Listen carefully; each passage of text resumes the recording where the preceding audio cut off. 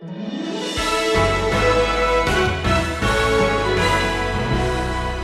persist in talking to someone who does not want to listen only hardens them more.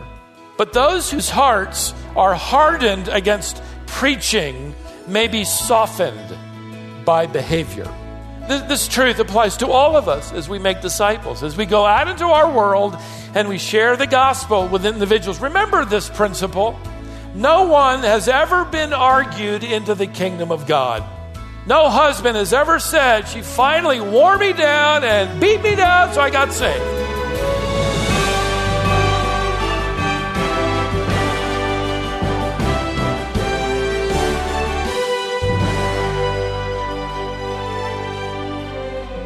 When's the last time you encountered a hard-headed, stubborn person?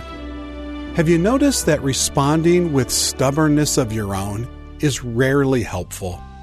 When both people in a relationship are being stubborn, it's very difficult to move the relationship forward.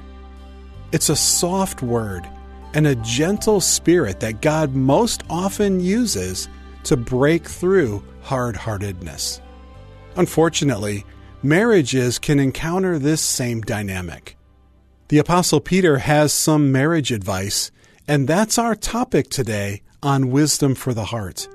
Here's Stephen with today's lesson entitled, Witnessing Without Words.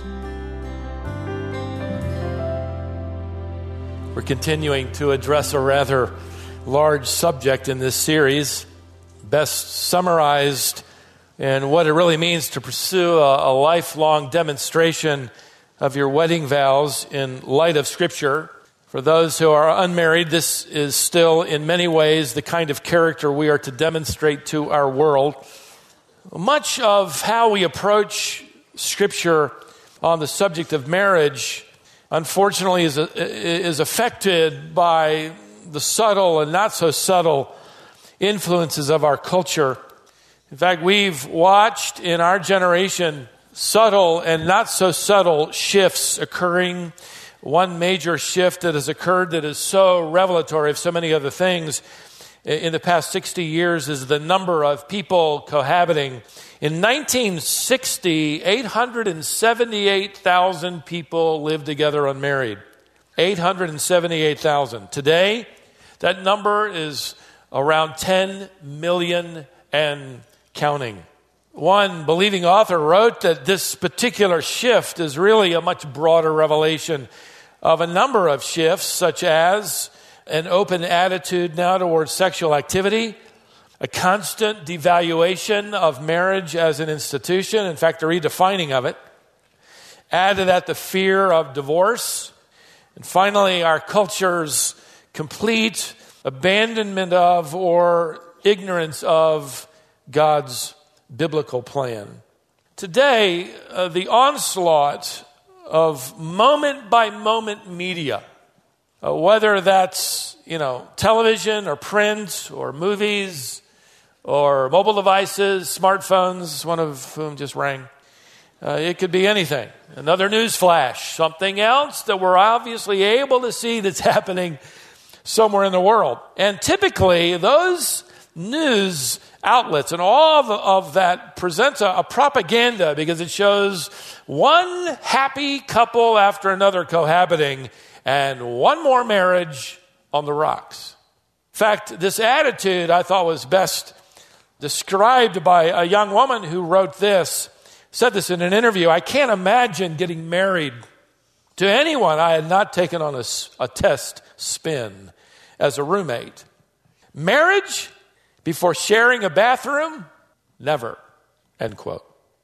In other words, we got to see how this thing's going to work. And if I still love him after cooking meals with him and cleaning the apartment with him and paying the bills with him and living with him and sharing a bathroom and a bedroom with him, then it's a successful test spin and I'll consider marriage.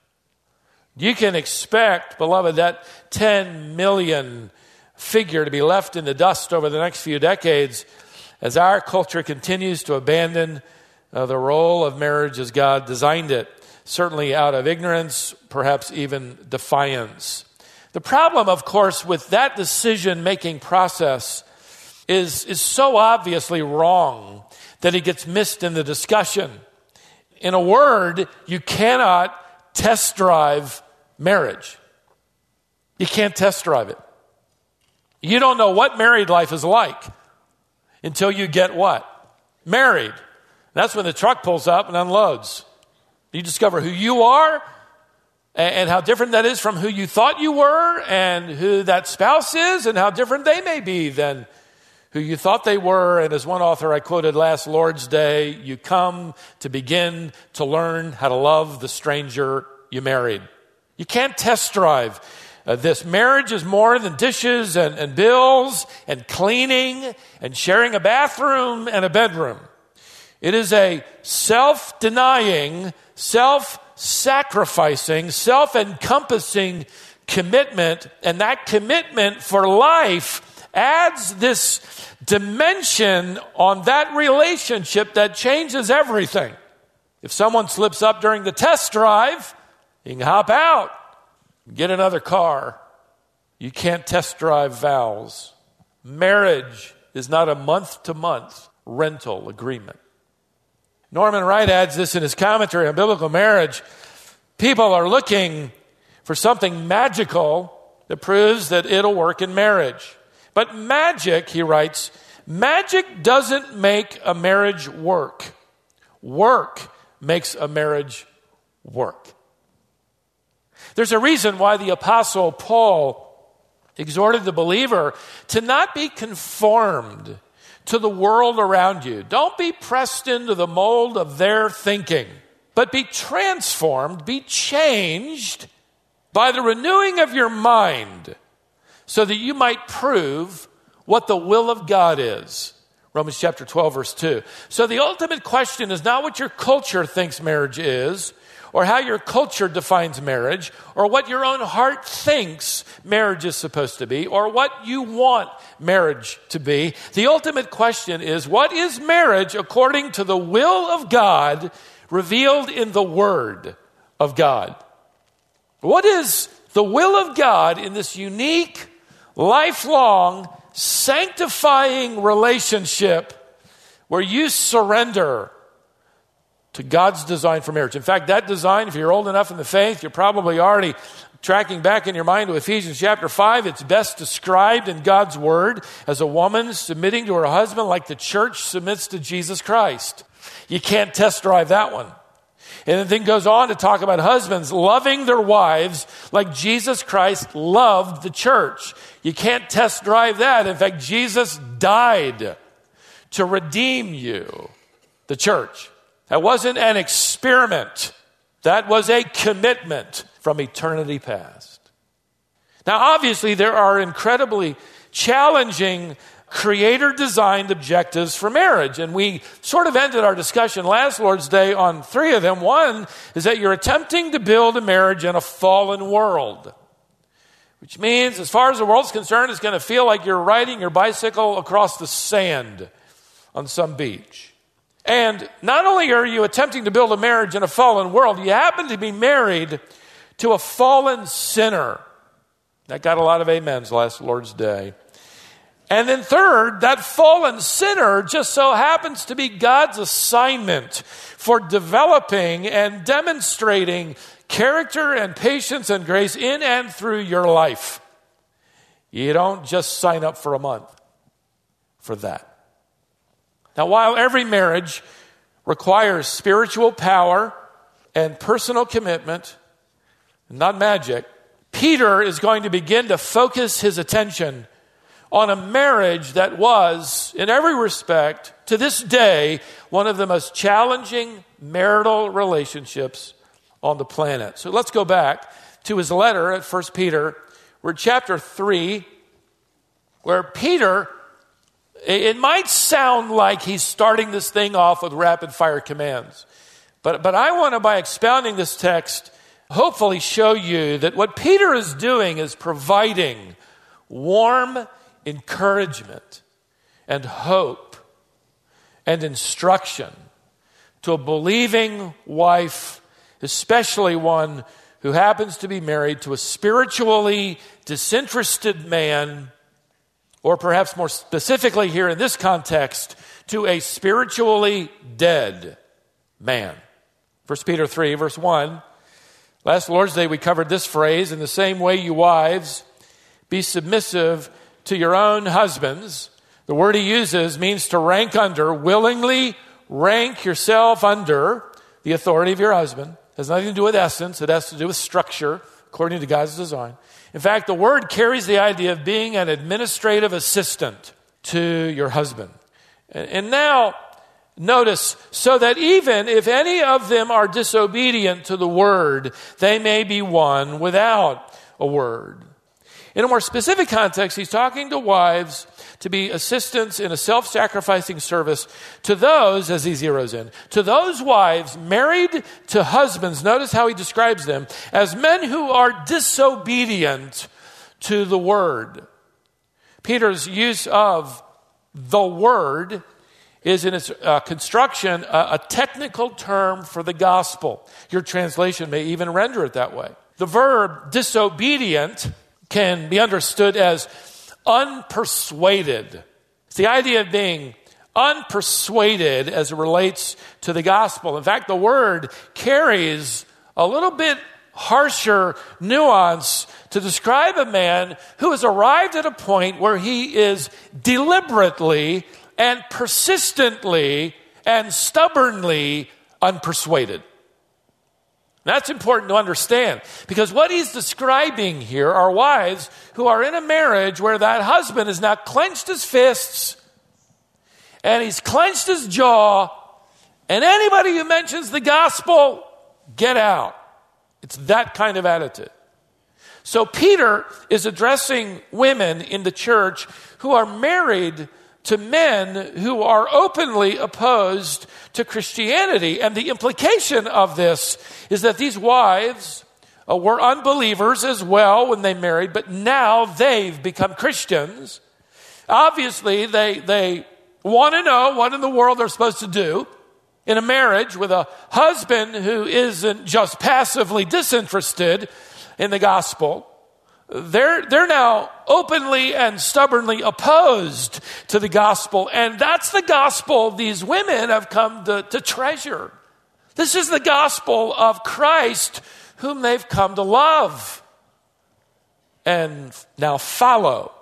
So for these women, marriage has become a spiritual one-way street, which, by the way, can become the testimony of a woman married to a defiant unbeliever, but also a disobedient or disinterested believer.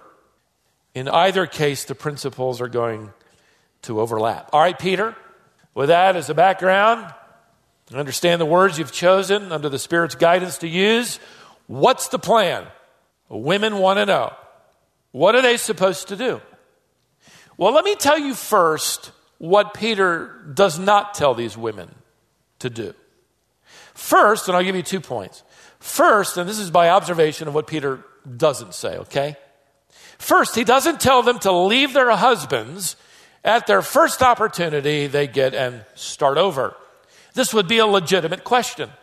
In fact, it's being asked to the point that both Peter and the Apostle Paul address it. And the legitimacy of the question comes out of the very fact that they've understood the gospel, that now in Christ they are a new creature, a new creation. Old things are passed away, all things are become new. It's one of those old things that's passing away, my unbelieving husband. Do I leave him and look for a new husband who is also a new creature in Christ? Said Peter tells them, as we'll see, to go home to the husband they have and begin demonstrating the gospel to him. The Apostle Paul, I mentioned, as he writes to the Corinthian believers in chapter 7, he writes addressing the same question. He writes, a woman who has an unbelieving husband, if he consents to live with her, she must not send her husband away. Paul adds in verse 14 that the unbelieving husband and children benefit from the holy influence of her life, which is another way of saying She has no idea how impactful her life and testimony of holy obedience to the design of God is on her husband and on her children and perhaps generations to come. No idea. And that's part of the challenge. It's part of the difficulty. She has no idea. I can tell you, my great-grandmother had no idea what kind of legacy she was leaving for children that she would give the gospel to, staying with her unbelieving husband, praying for his salvation for 42 years. And on his deathbed, he gets saved. That legacy continues into the life of your own pastor teacher. Paul does go on to say that if the unbelieving husband does not want to stay with his believing wife, she's not demanded to compel him to remain. Verse 15. Paul writes, if the unbelieving one leaves, let him leave. The brother or sister, that is the believing spouse, is not under bondage in such cases. In other words, she's freed from the marriage vow her unbelieving husband no longer wants to maintain, and she is free to remarry. So the Apostle Peter and the Apostle Paul agree, and of course they should if we understand them well, inspired by the same Spirit, and they're saying the same thing. Now the first thing Peter then doesn't say is that the wife has a free pass, now that she's a believer, to get rid of her old unbelieving husband and find a new one at her first opportunity. Secondly, Peter does not tell her to preach to her husband at every opportunity. And by the way, Peter is actually giving her hope here.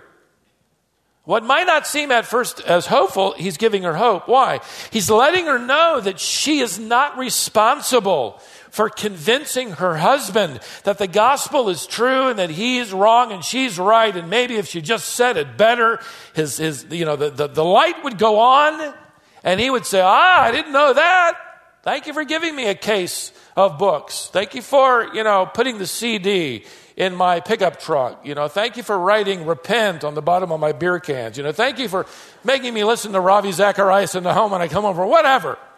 That did it. You did the right thing. Because these women would naturally think, I've got to do the right thing. And maybe I'm not doing the right thing. Maybe I'm not saying it right. Maybe I'm not saying it enough. Because he still doesn't believe. Let me pause for a moment.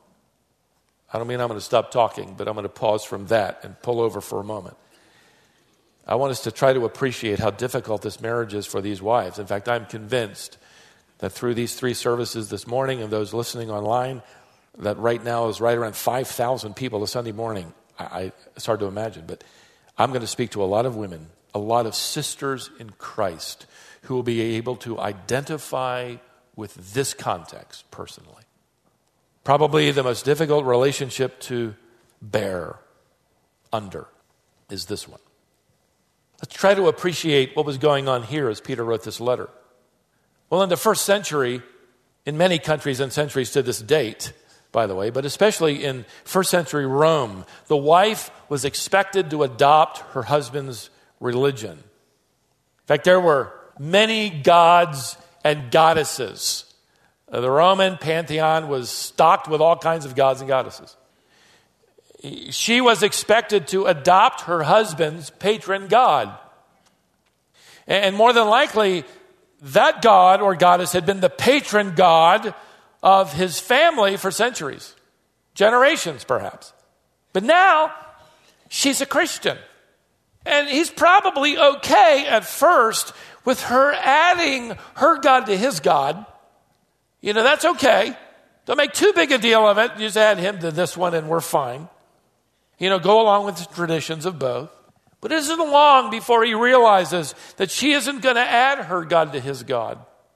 In fact, the implication of the context, because of his stubborn resoluteness now at this point when he writes the letter to them, the implication is that he is now totally opposed to the gospel which she has explained to him.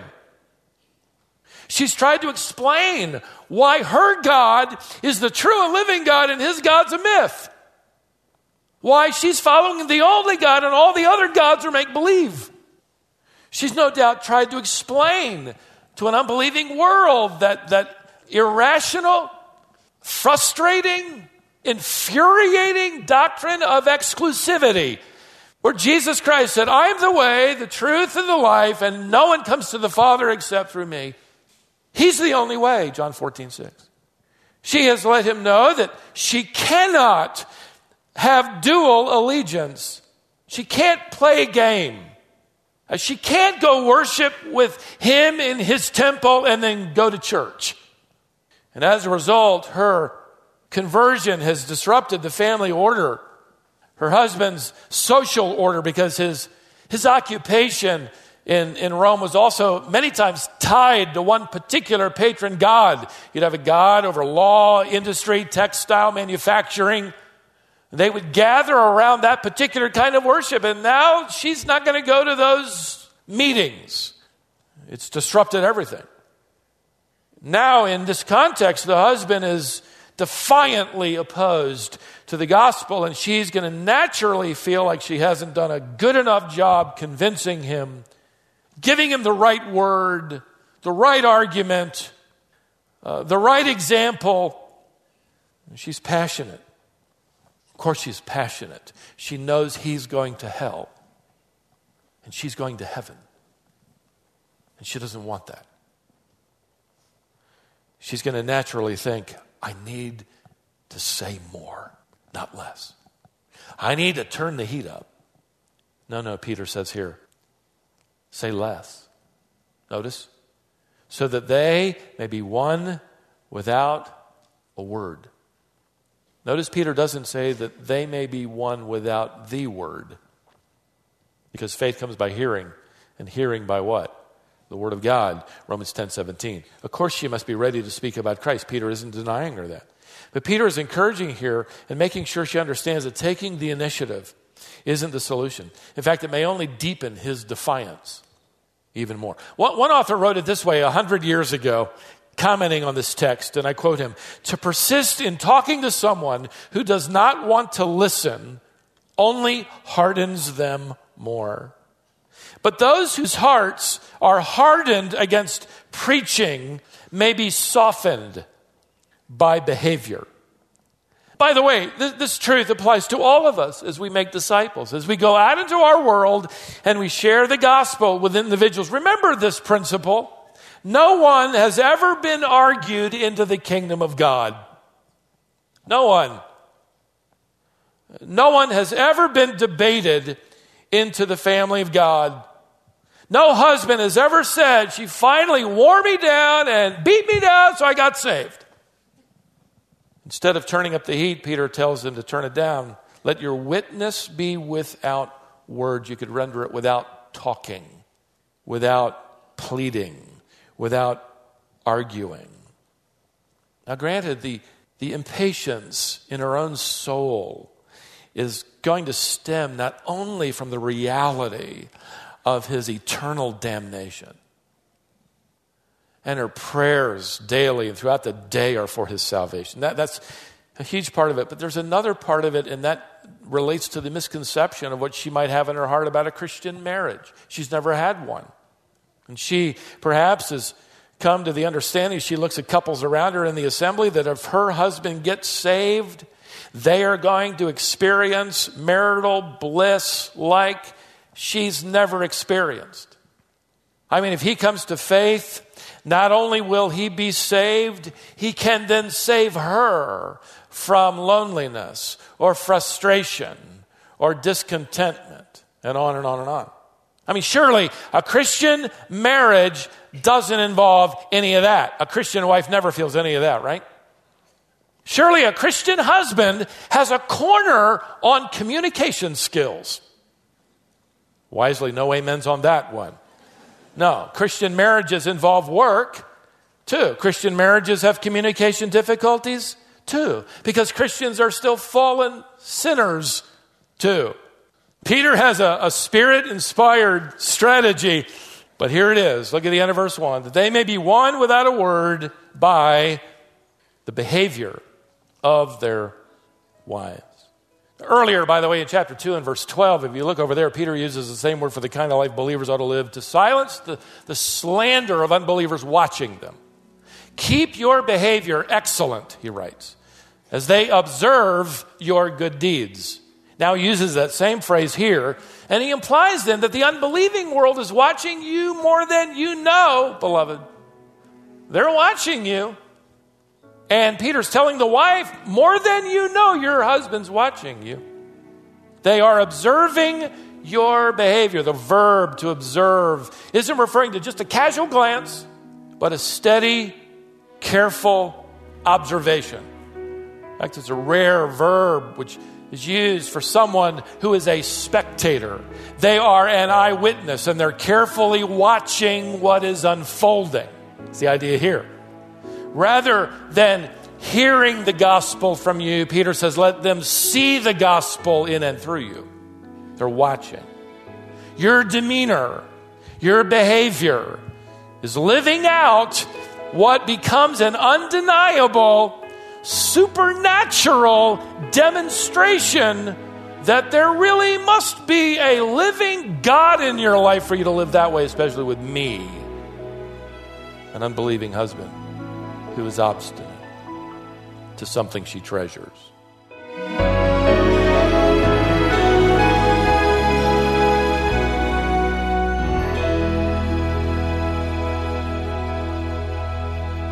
If you're in a marriage or any kind of close relationship with an unbeliever, you'd be very concerned for the condition of that person's soul.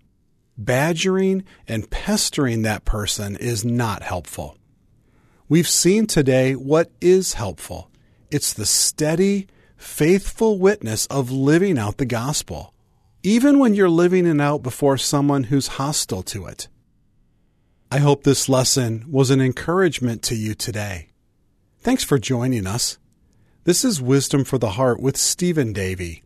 Today's lesson is called Witnessing Without Words. Stephen's not done with this message, but since we're out of time, we're going to stop right here and bring you the conclusion to this lesson next time. In the meantime, you can learn more about our ministry by visiting our website, wisdomonline.org. We've posted today's lesson there, which is helpful if you needed to join us late, or if you just want to go back and listen again.